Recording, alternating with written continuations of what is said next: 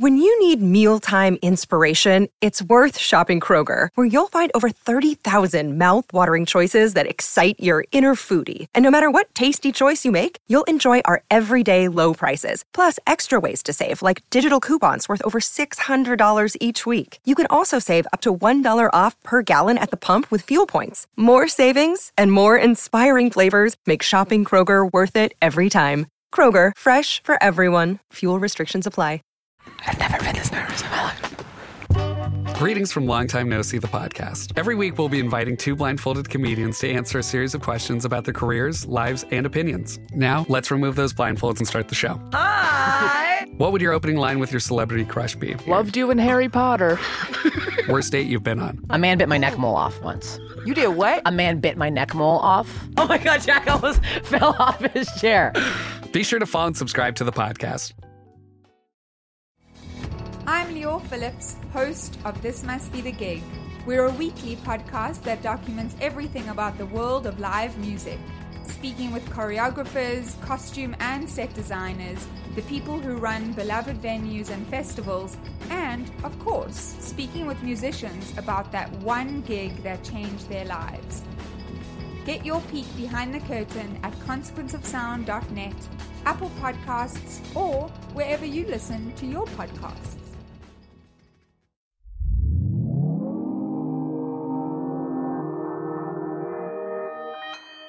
Consequence Podcast Network.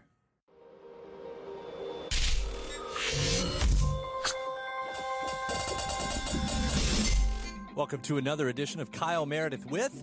It's an audio interview series presented by WFPK Independent Louisville at WFPK.org, Consequence of Sound, and the Consequence Podcast Network.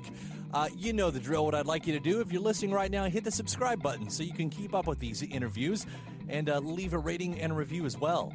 I'm Kyle Meredith. Today my guest is Jim Reid of the band The Jesus and Mary Chain. They're about to hit a tour with Nine Inch Nails. So we talk a little bit about their history and some news about them already thinking about their next record, the follow-up to their comeback record, Damage and Joy. Then we get into the 20th anniversary of their album Monkey.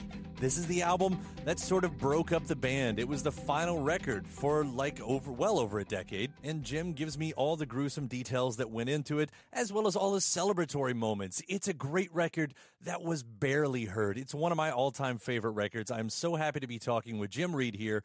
It's Kyle Meredith with the Jesus and Mary Chain. Hello. How are you, sir?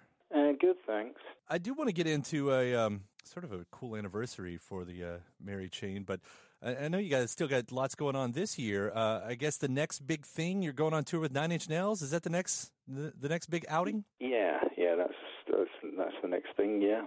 Yeah. How did that one come about? Did they reach out to you? It's a great tour to be on. Yeah, I mean it was pretty straightforward. They asked us to do it, and we were pleased to be asked, and it should be great. I was tracing both bands back, to similar spots, and I said you were both on the Crow soundtrack, right? It's a good opportunity for those Crow soundtrack cuts. Do you all have a history with Reznor's gang prior to this? Well, you'd have to go back quite a long time, but they were on tour as our guests in 1989 or 1990. Yeah, wow. So it's been quite a while. Yeah. Is this still part of the Damage and Joy tour? Are you kind of calling it that, or is this clean slates? We will be playing songs from that album, but it's a bit of a stretch to call it part of the Damage and Joy tour. It's just the Mary Chain live. There'll be a bit of everything, and there'll be some of Damage and Joy, but we've sort of stopped calling the tour that, if you know what I mean. We're thinking of doing a new album soon, so after this tour, I reckon that'll be the next thing we do. Yeah, that's great news. I mean, by the way, Damage and Joy was one of my favorite records of the year. Pleasantly pleased, because you never know after a while, what the band's going to sound like, and you all knocked it out of the park with that one. Well, thanks for that. So, yeah. Job done. I might want to ask then, if you're at least thinking about a new record, is the songwriting happening? Because I know with Damage and Joy, you all were able to kind of reach into the bag for some of the older stuff to reintroduce. Is that going to be a similar idea maybe with the next one, or do you think this is going to be all new? It will probably be mostly new. I mean, as far as anyone's concerned, it will be songs that they haven't heard before. And as to whether they are songs that were written like 10 minutes ago, probably not. Yeah, I mean, it won't be songs that have been released before, but there'll be some new songs and some songs that we've had knocking about for a while. I mean, we work best to a deadline, and, because we're the laziest people you could imagine. So we kind of always put these things off as long as we can, and then we get to a point where it's like, well, let's just say we're going to have an album recorded by 6 months from now, and that's how it works. Well, it's great to see this latest chapter of the band. I mean, obviously you were one of the bands that's been celebrated that no one was quite sure if we would ever hear from again, if it was going to happen for you all. So I was really happy with the way it's turned out. Very much. Thank you. Yeah. I do want to hit on one of the big anniversaries, though, because that's what I reached out about. It's the 20th anniversary of the Monkey record, and I feel like this is one of the, it's not as celebrated as much as some of the other ones, and it's a big favorite of mine. Well, I'm glad it's a favorite of yours. It's a favorite of mine. It's one of my, I think it's definitely up there with the rest of the Mary Chain output. Might be one of the better records. I don't know, but it was a hard record to make, and the band was kind of falling apart for various reasons at that time. But the music didn't suffer. But at that time, the other things in Mary Chain were sort of kind of, I don't know, people just thought that the Britpop had come along and marginalised us, made us obsolete, which we felt was rather unfair, to say the least. But, it didn't get the fair shake that I think it deserved. It's interesting how, some people perceive an album, how they hear an album in the moments, because, a lot of times it can be clouded by, fatigue. I mean, you guys were a band for a long time, and at that point, you're over a decade, I guess. And or if there's a change in the sound in the world, you just don't hear it sometimes in the way that I guess it should be heard.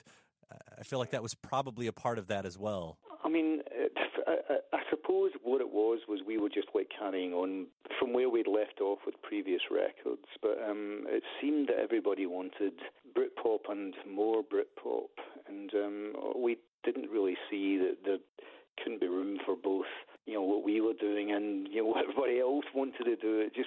It felt as if a bit like we were wearing an artistic straitjacket back then. You had to do things that all sounded bouncy and upbeat and jolly and fit in with this thing that this runaway train that was that movement. And we didn't feel like that at the time.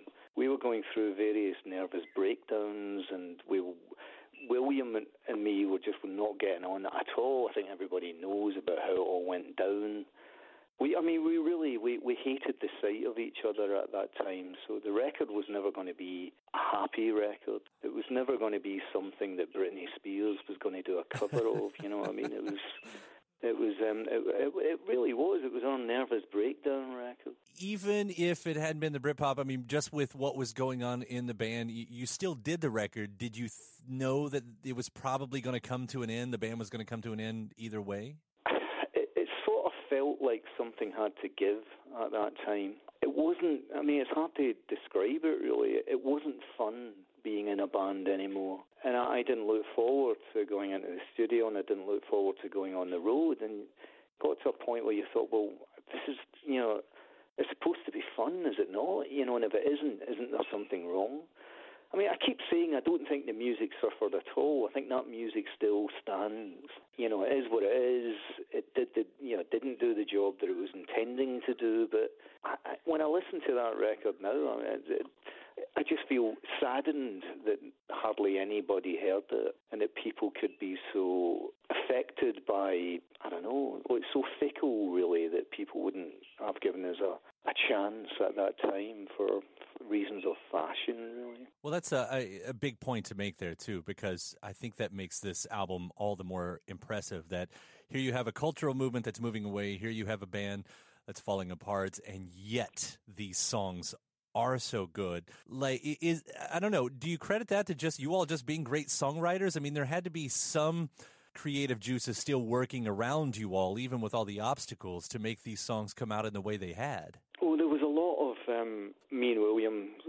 Each song was a kind of a little bit of a fuck you to the other one, if you know what I mean. And it was, it's all you hear about like sort of the recording of Rumours, like Fleetwood Mac, how all of these songs were so personal, and the band, everybody's shagging everybody else, and you think, well, how the fuck could a band, function under those conditions? Well, it was a bit like that with us. It was like all of these songs about hating each other and all of these like situations where we had to get out of the room if the other one had walked into it.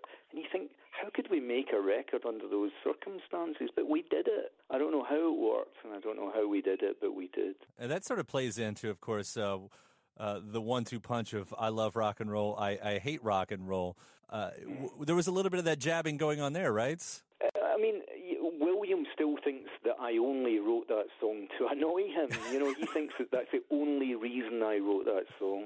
And the truth of the matter is that I love his song, I Hate Rock and Roll, but I felt it was only half the story. All of the things that he describes in that song, I completely agree with. I hate all of the fucking, all of the little fools that don't have a clue. And I hate having to deal with them. And I hate all of the sides of the music business that aren't so pleasant. But at the same time, rock and roll gave us our existence. It was what we lived and breathed for at that time, and the 1980s and 90s. And it gave us a life to live. So I felt as if the negative side he pointed out and the positive side I pointed out. Well, they're great songs. They're both great songs, and they play well together, especially as nice bookends, for an album. You just even and a lot of the best albums have mythology tied into it, and that's just one of those extra layers that kind of gives it, that depth, I guess. I mean, you were also speaking of rock and roll, you were on one of the best rock and roll labels at the time. This was your only album for Sub Pop, right? Yeah. Did that add to the experience at all, just kind of being in their world?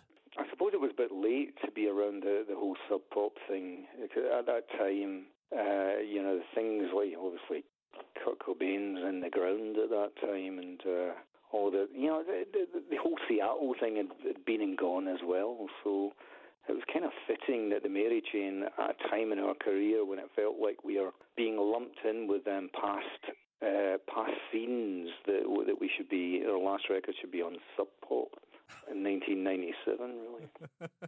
It's an interesting way to put that I had not considered. I'll bring up another track, too. It's Sister Vanilla singing on the song Mo Tucker, is that right?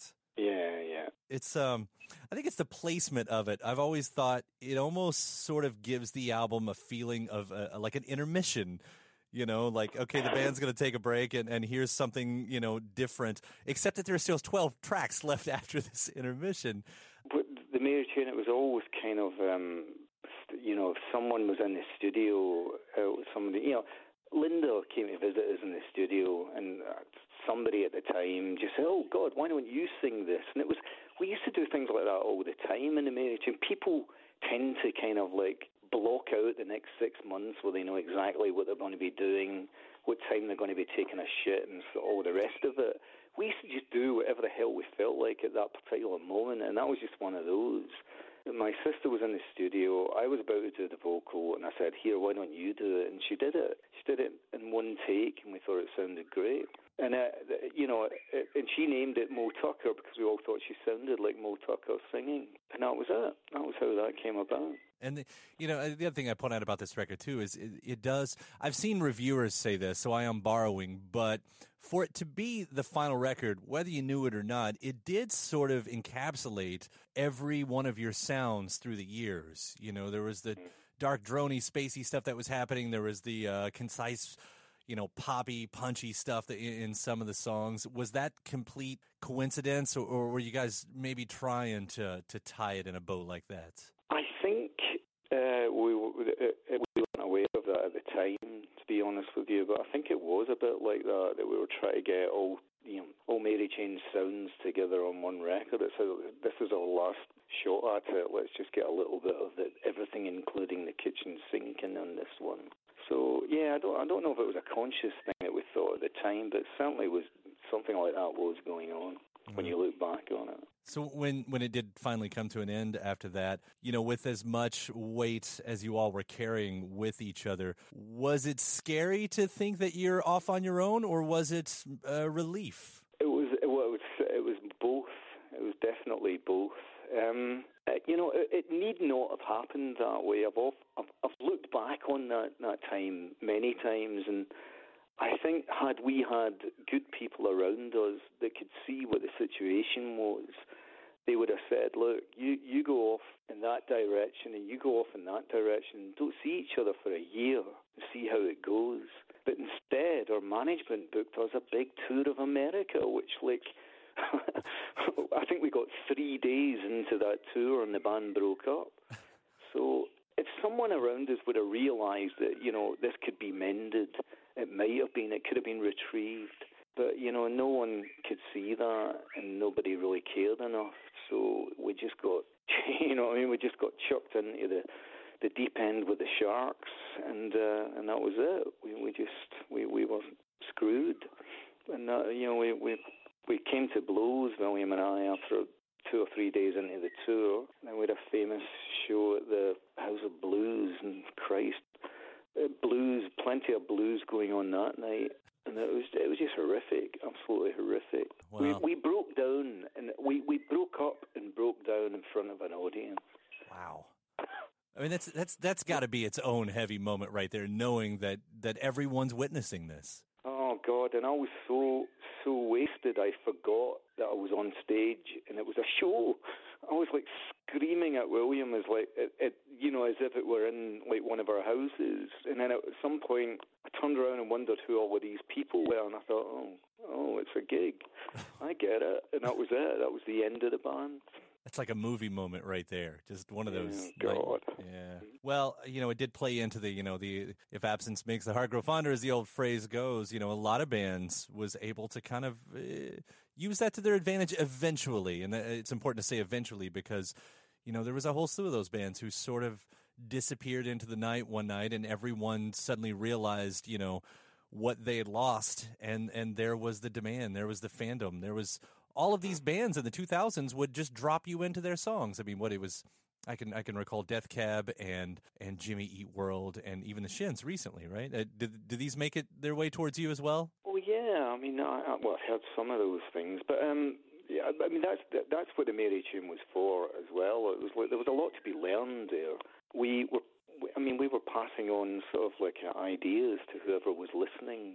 You don't things that we learned from the likes of the Ramones and the Velvets. You don't need to go to guitar lessons for 6 months, a year before you feel good enough to climb up on a stage. In fact, it's almost better if you can't play in a way, because out of a lack of technical ability comes there's a kind of a desperation that you pull something out of the bag because you have to, and it's because you can't play, you've not had lessons to screw everything up. You just think, well, what can I do? I can't make a noise on a guitar because I'm not quite there yet. What happens if I sort of pour a glass of beer over a fuzz pedal while I'm sort of pissing on it or something like that, and it'll explode and it'll sound great. It's like imagination. You have to do these things, but you'll never learn that if you go to guitar lessons, man. God, I'm ranting on now. That's all right. I enjoy it.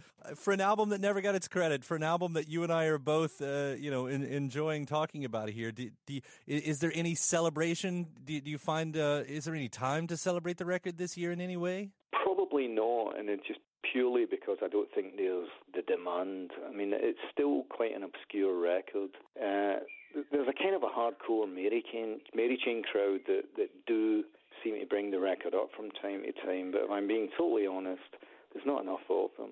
So we'll leave that record for a while, and maybe in another 5 years there'll be enough people around to make the celebrations more concrete. Well, I'm going to do my part here to help spread the word. It is a fantastic, fine record, and I do love it. Well, thank you very much. Yeah. And I'm so excited that you guys are already kind of thinking about that next record, too. Jim, I really appreciate you taking the time to talk about Monkey with me. Good luck out on the tour with the Nails. and I'll be waiting for whatever comes next. Okay, man. Thanks very much. All right, take care. Right, bye. Bye. Hey, a huge thanks to Jim Reed of the Jesus and Mary Chain, that 20th anniversary of the album Monkey. Again, they're hitting the tour circuit with 9 Inch Nails, and I'll be looking forward to that new music whenever it comes around. Go ahead and hit the subscribe button, especially if you're at YouTube right now, to keep up with these interviews, or if you're listening to the podcast, iTunes, Podchaser, hit the subscribe button there too, and then leave a rating and a review. Then you can head over to WFPK.org. That's where you'll hear me do a show every Monday through Thursday from noon to 3 Eastern.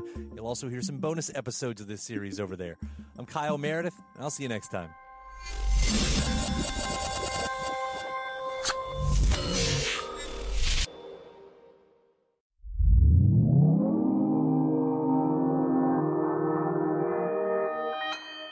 Consequence Podcast Network.